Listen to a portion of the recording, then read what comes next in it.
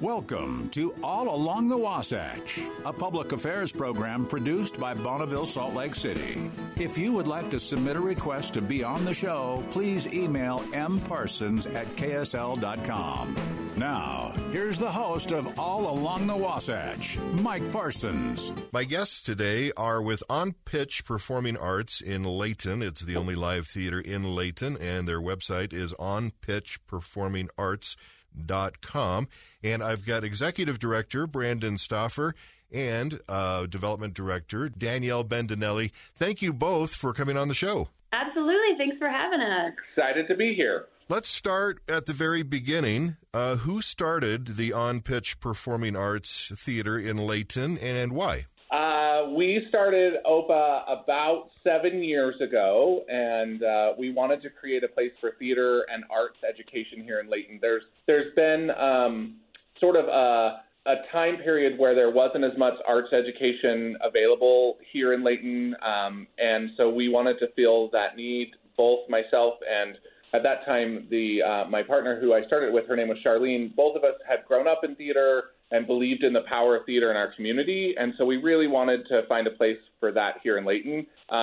Since then, we've grown numerous times into multiple new locations and theaters, and we just sort of keep pushing towards this mission that education in the arts is important, and it helps our community be better and our citizens be better. And Danielle, tell me about the theater you're currently in. What was it existing before? Was it built specifically for OPA? So the actual facility we are in was here. It was a former School of Cosmetology, but we have two performing arts spaces. Both of them are very intimate. We sort of pride ourselves on being a different type of theater. It's not big band, huge jazz hands, but it's a lot of fun. It's very intimate. One theater is only 100 seats, and then we have our creator stage is only about 65 seats. So we provide a unique experience for both the patron and the performer because you are literally sitting on stage and performing right in front of the person sitting down. That's really cool. Maybe we could talk a little bit about how each of you came to OPA. Maybe Brandon, start with you. What's your background, and how did you end up becoming executive director there? I got my degree in theater when I went to school up at Utah State many years ago and traveled around, worked in different areas in the country, did some tours, things like that. Eventually ended up getting my master's degree at UNLV, and I wanted to come back to Utah and be in the arts here because the community here values the arts more than any place I had been while I was out traveling and working. And so I really wanted to be back here doing the arts here. So myself and, again, Charlene at that time started OPA, and it's sort of, if I'm 100% honest, it was never actually meant to be a community theater. We were just going to do, like, theater lessons and voice lessons, things like that. And within a few months, we sort of blossomed into children's theater classes and community theater and all of the things that we've started doing now. So it just sort of was I sometimes think about if I can pinpoint the day that this all started, and I don't know that I could, and I'm not sure I want to. And Danielle, how about you? What's your background, and how did you end up there? Yeah, absolutely. I mean, my background is actually in broadcast journalism and marketing, and I had only served in the nonprofit realm on volunteer boards and things like that, but it's always been very art-specific. I do a lot with arts across the state of Utah, and I myself am not a theater person as far as being on stage and performing or anything, but I am definitely a patron of the arts and a fan of the arts, and so I believe in the magic of what being a young age and learning the process of performing and all that and the beauty behind it. I believe that's important, so I was happy to hop on board and try to do some income generation to keep that mission thriving. You're in charge of making sure the bills get paid. I noticed on the website that it says... Yeah, so it's not necessarily bills, but I want to make sure people know who we are and are willing to provide anything they can, and we will take anything and everything someone can provide. I noticed on the website your dream role is spotlight operator. That seems pretty attainable to me. Well, you would think, but in a small, intimate space like this, we do not have spotlights in the same way. I did do community theater way back in the day, and I was a lighting master electrician for my university, but I have never wanted to be on stage. But all my coworkers here, that's their thing. So I'm Right. like, I would be happy to shine a spot on your talent. Yeah, I myself spent most of high school. I built sets. I did lighting and sound. I never wanted to be on stage, but it's such a fun environment to be around. Brandon, how does being a nonprofit theater affect what you do and how you do it? That's a great question. Ooh, yeah. Everything is competitive. Yeah. I honestly think that being a nonprofit obviously opens doors for us that wouldn't be open if we were for-profit. And I also think that being a nonprofit brings us a stronger staff and board because there's a mission to get behind that is different than if we were trying to make a bunch of money for, the people who own the business or whatever. I think for me, it's so important because what we do is so community-based that we are a nonprofit, that we show that we're here for the betterment of our community, and it's not just about the money. Absolutely. I would say that, like, the nonprofit industry, we are literally for everybody being in that nonprofit theater realm. We've got so many people who have their regular day job and they don't want to be a performer for their career, but they want somewhere to go to keep that momentum because they enjoy doing it in college or they enjoy doing it in high school, and it's just for fun. Mm-hmm. And our volunteers, like, that is the backbone of everything we do here. We couldn't do it without them, and our volunteers are our performers as well as, like, ushers and everything like that. So it's a full-on community-based program that we have here, and that's separate from a what would you call it? A for-profit. A for-profit, yeah. A for-profit, yes, and that would be separate from what a for-profit theater is. Right. We just have to break even and have fun in the process. That's the goal as a nonprofit. Brandon, Danielle talked about how unique the theater is. I wonder, because I was looking at some of the pictures of the layout, and it is very intimate. What challenges does that bring, but what opportunities does it bring, too? I think that one of the best things about our spaces is how intimate they are. You experience a show completely different in our spaces than you would in a 1,000-seat auditorium-style theater.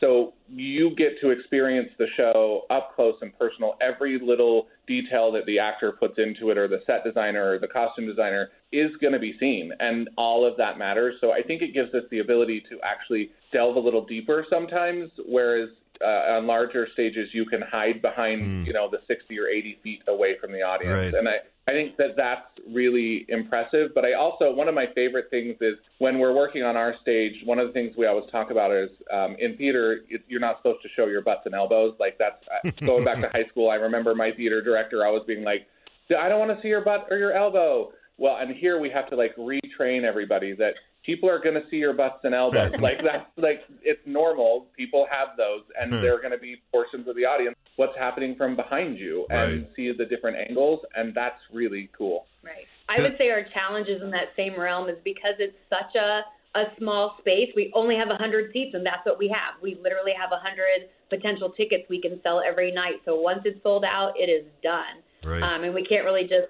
utilize adding more ticket costs or anything like that because that's not conducive with who our community is. So what it is, and I think that's definitely a challenge, as well as we'd love to bring in hundreds and hundreds of cast members for each show, but you can only fit so many people on our actual stage.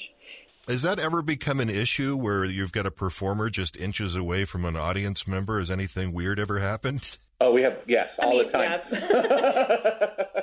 I've been, your feet get in the way and you learn to shrink up a little bit, but it's also part of the charm of being in our space. You once you do it, you walk in and you're like, oh, I'm literally sitting on the stage and there's no getting away from that. So once you're in the theater, you cannot leave because that entryway is most likely a bomb for the performers to come onto the stage. Walking right across the stage.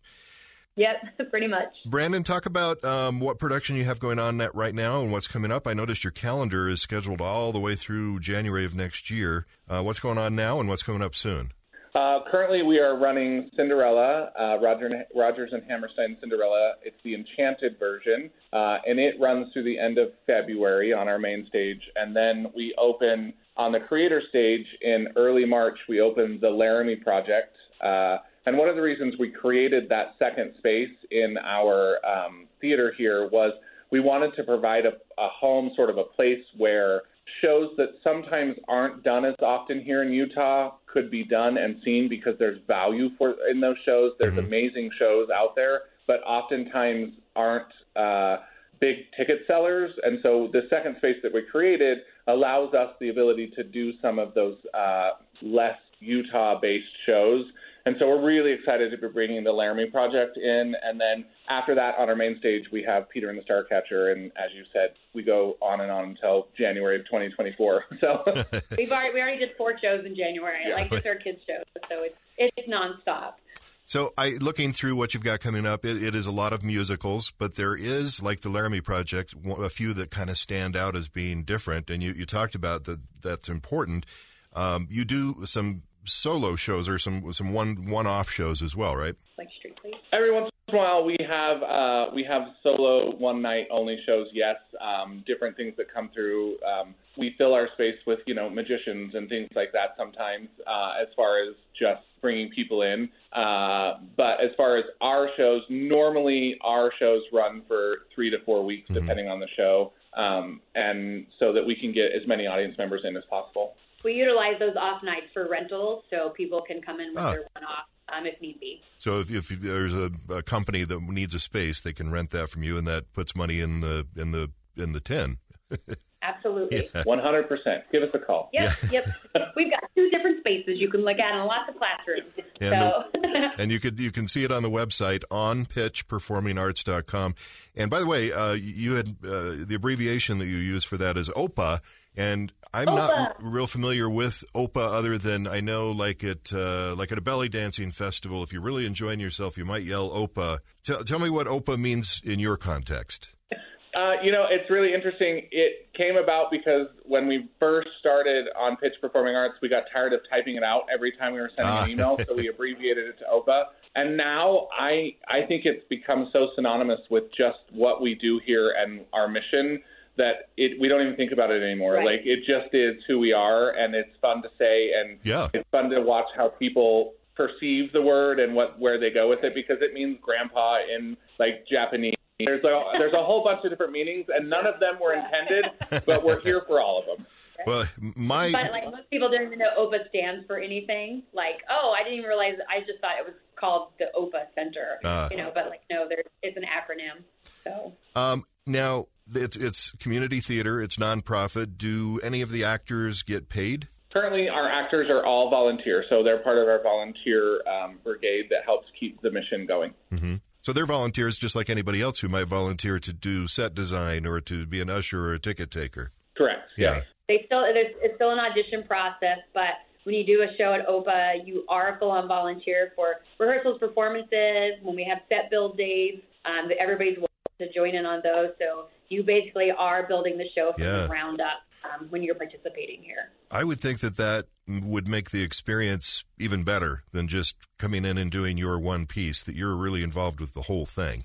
I think that it's part of our education process, too, which sounds sometimes weird when we talk about with our community theater level performers, but we focus really hard on that on our education department. Is we want the kids in those theater classes to really understand what goes into putting on a show, so they will help with building the props or painting the set, like all of those different things. I think it's important for everybody involved in the show to understand how big the team has to be in order to make the show happen. And I think once you do that on the children's theater level and on the community theater level, you have a better appreciation for what you're involved in and what the outcome is, because you've really helped build it, like Danielle said, from the ground up. My guests today are from On Pitch Performing Arts in Layton, also known as OPA, and their website is onpitchperformingarts.com.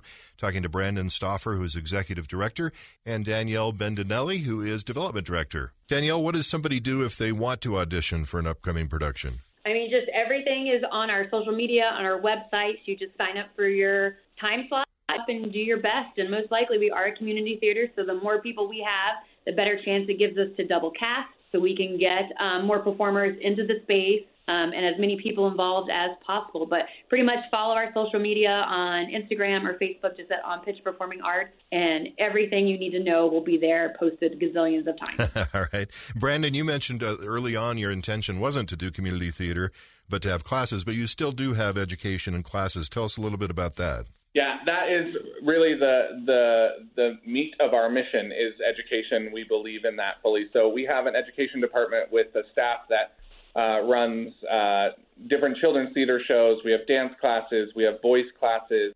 We do some art classes. We have all these different things in the education realm. We also do about 2 weeks ago, we brought in Laura Bell Bundy, who did adult workshops. She's a Broadway actress and came and did adult workshops for adults. And whatever we can find to keep that mission going is important to us because, again, I think even as adults in the arts world and in the world in general, we should keep learning and keep trying to better ourselves. You've kind of touched on this a little bit, Brandon, but what do you think a community theater brings to a community? What does Layton now have that it wouldn't have if OPA wasn't there? Well, I mean, simply put, I'll start with this one first, which is some tax dollars. I'm just being honest. You know, like there for cities around that ever wonder about it, I would sing it from the rooftops for them because when a person comes to a show, when they come to see a show, they are most likely going to eat food nearby in the same city or get gas. You know, the things that are going to bring money into the city. But besides that, like simple thing that's sometimes big for cities, it brings something that keeps your residents in your city, keeps them happy, keeps them involved, and makes them want to make this their home for a longer term. Mm-hmm. If you don't have the arts, if you don't have things like this and programs like this, I think you find that most people are looking for a place that they can live to experience these different things. And, and I think that's so important on the community theater level. I think in Utah, we're very lucky to have so many really great community theaters, and we're proud to be a part of that sort of group of community theaters that are making Utah better. Yeah, absolutely. I saw on your website that you do rent out costumes, so that's something that's available as well. Tell us how that works, Danielle. Oh, well, let me ask Brandon. No, I mean, we have. No, you're fine. We have we do have a costume shop manager, and if we've done a show, then most likely we have stacks and stacks of costumes for those shows, and we rent them out pretty often. So if the next. So let's say a theater is doing Wizard of Oz. We just did Wizard of Oz for kids. Most likely they can just call us up and say, hey, I need everything you have that's related to Wizard of Oz. And it's a small fee, and they come pick it up with a return date, and that's that. Just bring them back clean. Yeah. Or we can do one-offs if you just need a Halloween costume or a very tacky prom dress from the 80s for some reason. Come check us out. That's a great sales pitch. So we talked a little bit about the volunteer opportunities, Brandon, but what are maybe some volunteer opportunities that people wouldn't immediately think of? Oh, well, let me count the ways. Because we have grown so rapidly and we're in, a pretty decent-sized facility, we are always looking for volunteers. Like Danielle mentioned, some of the easy ones are ushers. Some of the things you think about, ushering, building sets, helping on costumes, helping with props, things like that. But we're always looking for people that want to get involved, with the building management, stuff like operations, things like that. We have really great board members who run board committees they have an education committee that helps sort of guide our education department. We have an operations committee, a fundraising committee, all those different things. We also have a governance committee that helps with HR and board management, all those different things that people don't really think about, but you need those people. So we're always encouraging people, even if they're like, oh, my strength is in arts, I can't build or I can't paint. That's okay. There's plenty of space for you here that we can find a spot that you love and that really supports the mission. And really anything that a normal for-profit business would need is also needed at a nonprofit. You need somebody to do your books. You need somebody to empty the garbage cans. There's lots of ways to volunteer, I'm sure. And if somebody wants to volunteer, that's on the website as well, onpitchperformingarts.com. What kinds of things are you looking for people to donate? Do you need in-kind donations? Absolutely. We are looking for, again, we'll take anything and everything. And we do have multiple events throughout the year that we do sort of basket giveaways. We have a gala that happens with silent auction items. So in-kind product is always great. We'll take gift cards. We'll spread them out throughout the year. But everything that comes in goes back to that children's education department. So now we have a gala happening in April. So we're in the process of collecting those in-kind donations for those silent auction baskets. But again, we always try to do giveaways. We do volunteer giveaways for people who put in so much time and so many hours. each quarter and stuff like that. So we'll happily take anything that we can store in a closet for a couple months and refurbish it out to everybody who has been graciously helping us throughout the year. Anything of value. And of course, we'll take money. We're of course. Sponsors. Yes. You know? Money's the best thing to donate because you can turn that into just anything you need. Tell me, Danielle, a little bit more about the gala that's coming up and how people can attend. Yeah, so we're just in that planning process right now, but it is going to be April 19th at the Davis Conference Center. This year we're doing something a little bit different because we will have our formal little gala area announcements, gratitude, thanking of sponsors and stuff like that. And then we're also having a dance, so kind of an adult promy style event open to anybody and everybody. In the past, it's been an invite-only thing, but this year we just want to have some fun and let everybody put on their fancy clothes and their tattoos and come out and dance. And again, it's going to be April 19th at the Davis Conference Center. There will be silent auction. We might do pay for karaoke, pay for somebody not to sing karaoke. Like, we're still working out all those little logistics, but it is one of our biggest fundraisers / sponsor thank you events of the year. And if you don't have the right dress, you can rent one from the theater. Absolutely. It is Utah, so you can come in jeans. It doesn't matter. Doesn't matter. We have seen it all. It doesn't matter what event you go to. It doesn't matter what event you go to in Utah. There will be someone wearing jeans. Absolutely, every time. There will be. Yep. You want to go to the symphonies or the opera, there's going to be people in jeans. And we are the same way here. But, hey, if there's an excuse to get dressed up and go to the theater, you are more than welcome, and we will embrace that just and their little kicks. So. All right, so I am going to ask this, and I hope you have a good story. Live theater, one of the things that I think is exciting about it is you never know what's going to happen. Somebody's going to forget their lines, a prop's not going to work just right, an audience member does something weird. Do you have a story or two about weird things that have happened like that? When I'm not normally on stage. It's not my jam either. I'm much more of a backstage guy, but I've played a few roles on stage, and one of them I played was the name of the character was Man in Chair from Drowsy Chaperone, and I spent the whole show on stage. I never left. During intermission, I sat on stage. It was just I was on stage the whole time. And at one point, somebody's cell phone in the audience went off, and again, in our space, when your cell phone goes off, everybody knows, and everybody knows whose it was. So, in the middle of the show, I just sort of stopped my line. I walked into the audience, and I said, "Can I see that?" And I took it, and I put it in my desk drawer on the set, and it rang a couple times throughout the show. So that was a moment that was a really fun moment for me because it was sort of like Patti LuPone on Broadway. I felt like I was like, "Aha, get your cell phone." Exactly.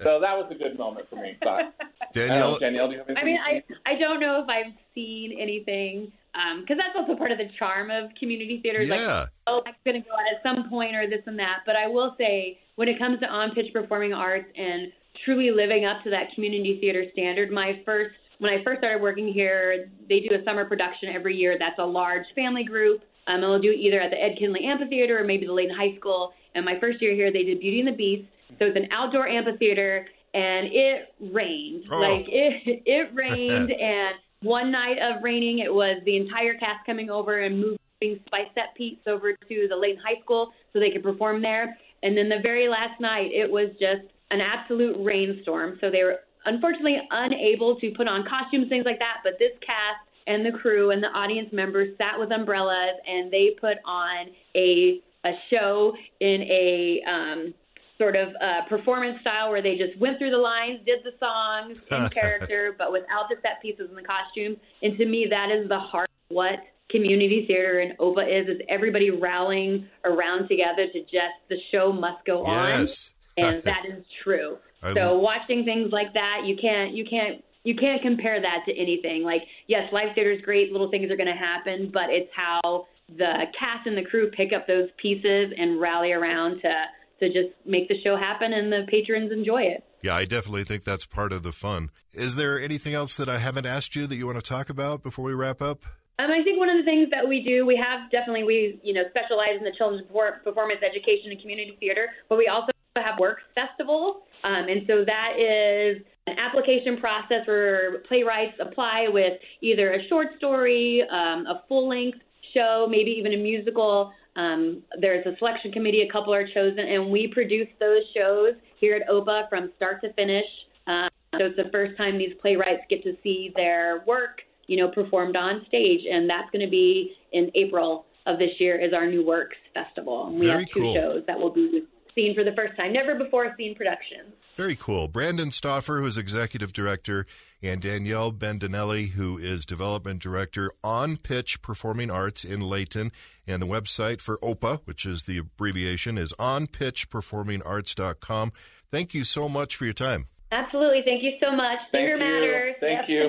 Thank you for listening to All Along the Wasatch with Mike Parsons. If you would like to submit a request to be a guest on the show, please email mparsons@ksl.com. That's mparsons@ksl.com.